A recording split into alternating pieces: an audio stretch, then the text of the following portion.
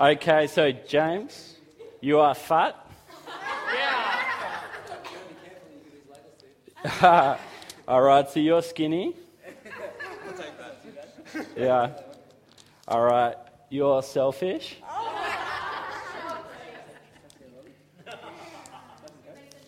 All right, Nathan, you're a cheater. All right, Jess, you are a liar. All right. Oh, jumping over, getting interactive. All right, Sarah, you are worthless. All right. All right, Rachel, sorry, you're ugly. All right. Okay, Mark, you are a loser. Sorry to tell you. All right, and Christy, you are weird. All right.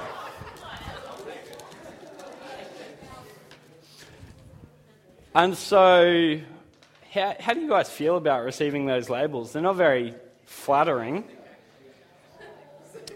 And these labels, now labels are not always bad, but what they do is they kind of, as I said, categorize things in the world. So even though it might be a compliment, for example, if I say that someone's beautiful, or a group of people, or society says that these people are beautiful, automatically what we're doing is we're saying that this group of people are not beautiful.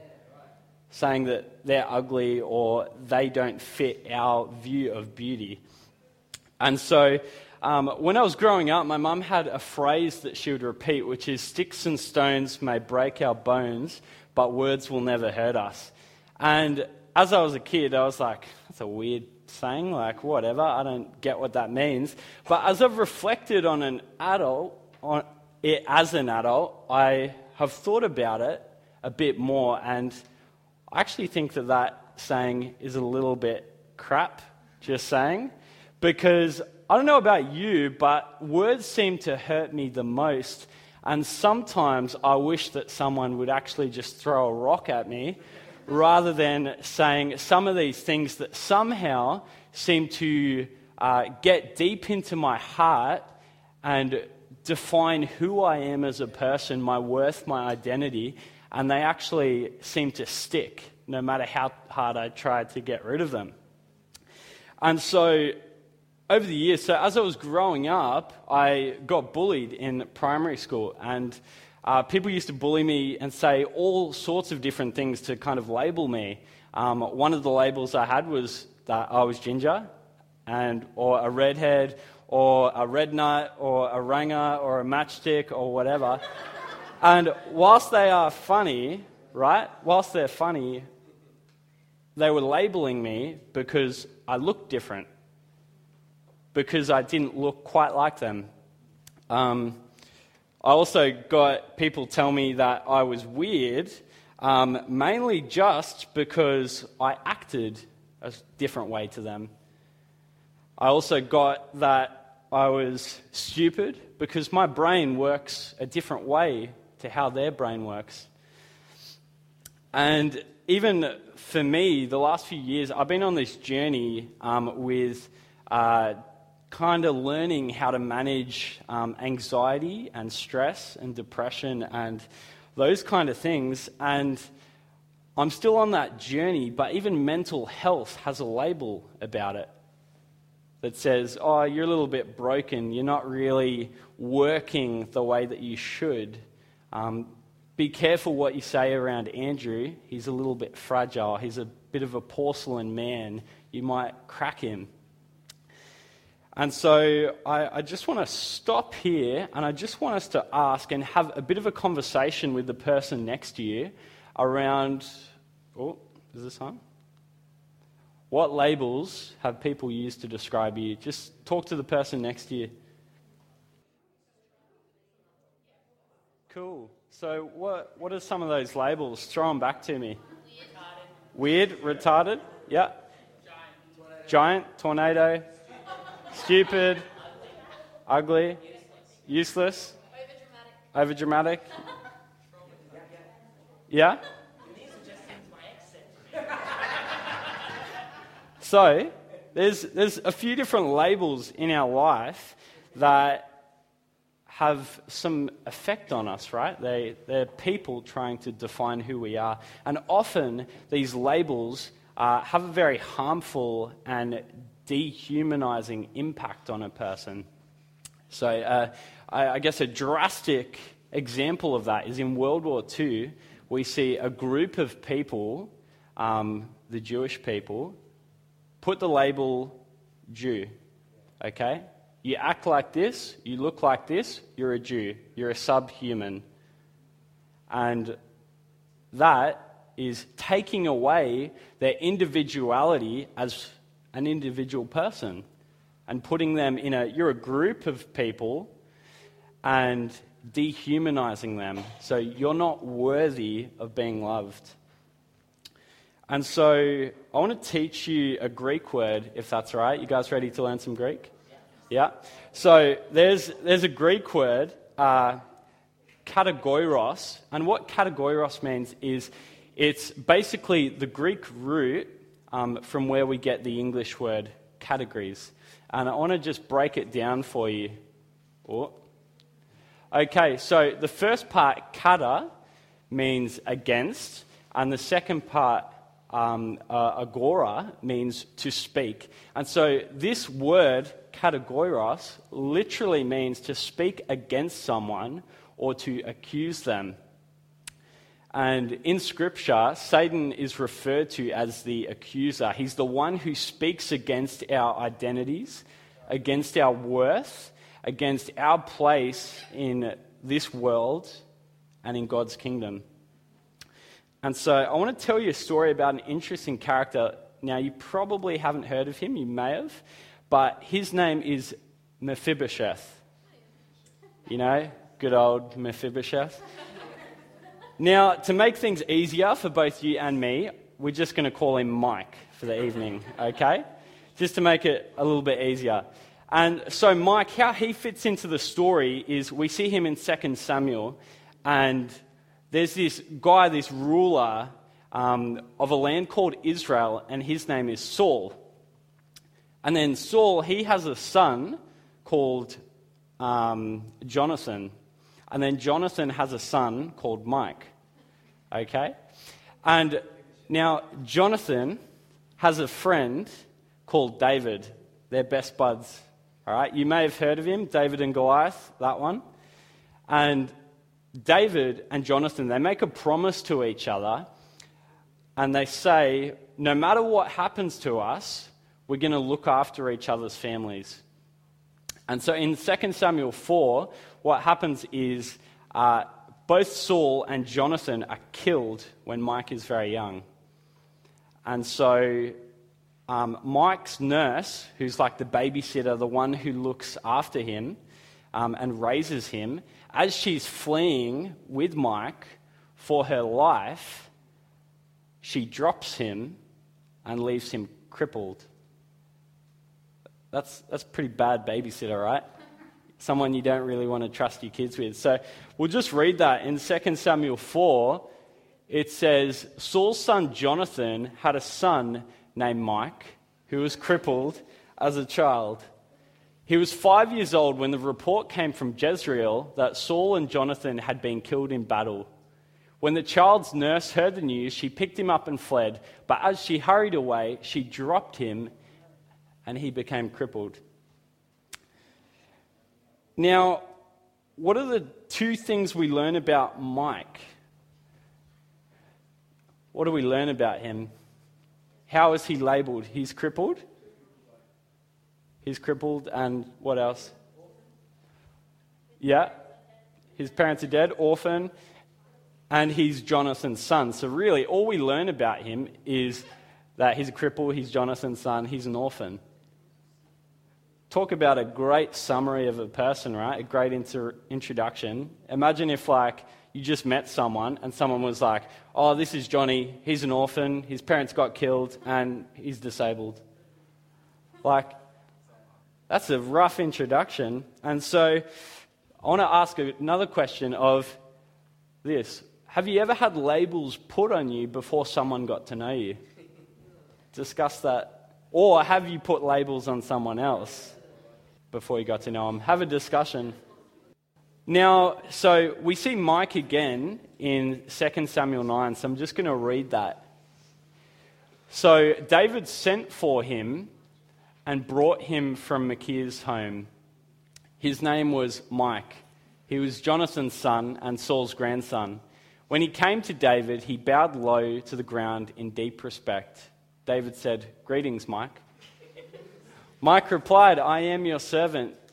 "Don't be afraid," David said. "I intend to show kindness to you because of my promise to your father Jonathan. I will give you all the property that once belonged to your grandfather Saul, and you will eat here with me at the king's table." Mike bowed respectfully and exclaimed, "Who is your servant that you would show such kindness to a dead dog like me?" Then the king summoned Saul's servant Ziba and said, "I have given your master's grandson everything that belonged to Saul and his family. You and your sons and servants are to farm the land for him to produce food for your master's household. But Mike, your master's grandson, will eat here at my table." Ziba replied, "Yes, my lord the king, I am your servant, and I will do all that you have commanded." And from that time on, Mike ate regularly at David's table, like one of the king's own sons. And there's something that amazes me about this scene when I read it. And it's that, firstly, we've got to set the scene. So I don't know what Mike's disability was, how he was crippled. It doesn't say. But there's kind of only three ways he could have got to the table. Either he hobbled a little bit, either he crawled, or someone carried him. And neither of those three are very, I guess, respectful. They don't make you look very good because it's literally showing your brokenness in front of everyone. But what I love about this scene is that Mike, he comes over to the table, he takes a seat with the king and his sons, and for the first time, what's not seen? His legs, right? The very reflection of his brokenness. He's an equal with the people he's sitting with. And what happens is he's treated with honor and dignity. And now what labels do is they kind of make us question our worthiness. They make me, at least, disqualify myself from the covering of Jesus. And so Mike, he's an orphan, and he's broken in the eyes of the world, but he's adopted, he's welcomed in, he's given a seat at the table and treated as an equal. And there's something really important about that, which is this, skip that. So the enemy, what the enemy wants to do is the enemy wants to define you, me, us, by our scars, our brokenness. However, Jesus, he wants to define us by his scars and his brokenness. And see, God, he saw that the world was a bit of a mess. He saw that we were hurting. He saw that we had these labels that we couldn't get off ourselves, that we were wrestling with our identity. And so he sent his son Jesus into the world to live a perfect life, to die on the cross, so that we could reclaim our true identity and be in relationship and be adopted into his family. And so the enemy will continue to make lies and try and stick labels on us.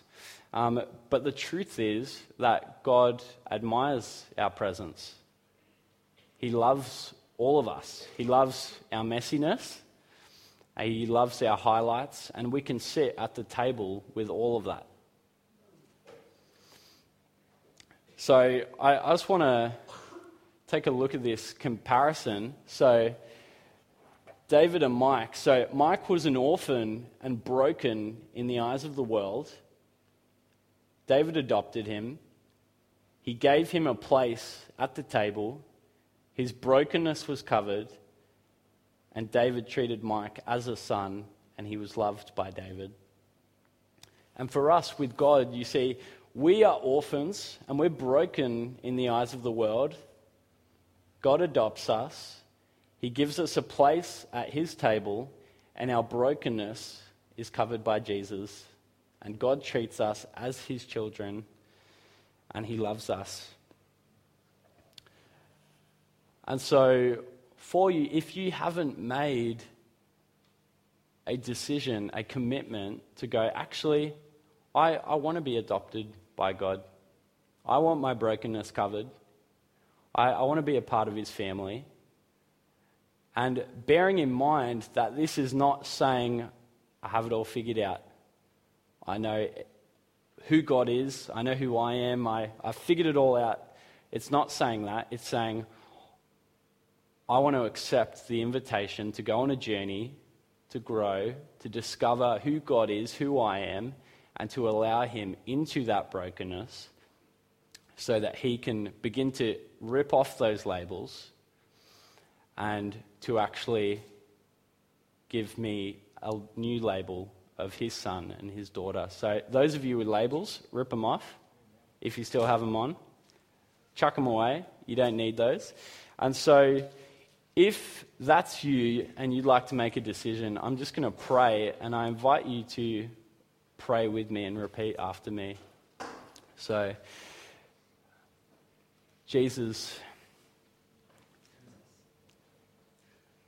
we know that we are broken.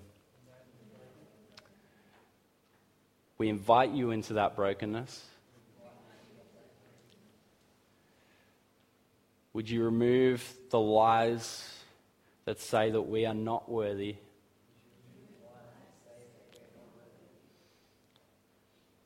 And Father, we accept your invitation to adoption and to be a part of your family. And we place you as the Lord and Saviour of our lives. Amen.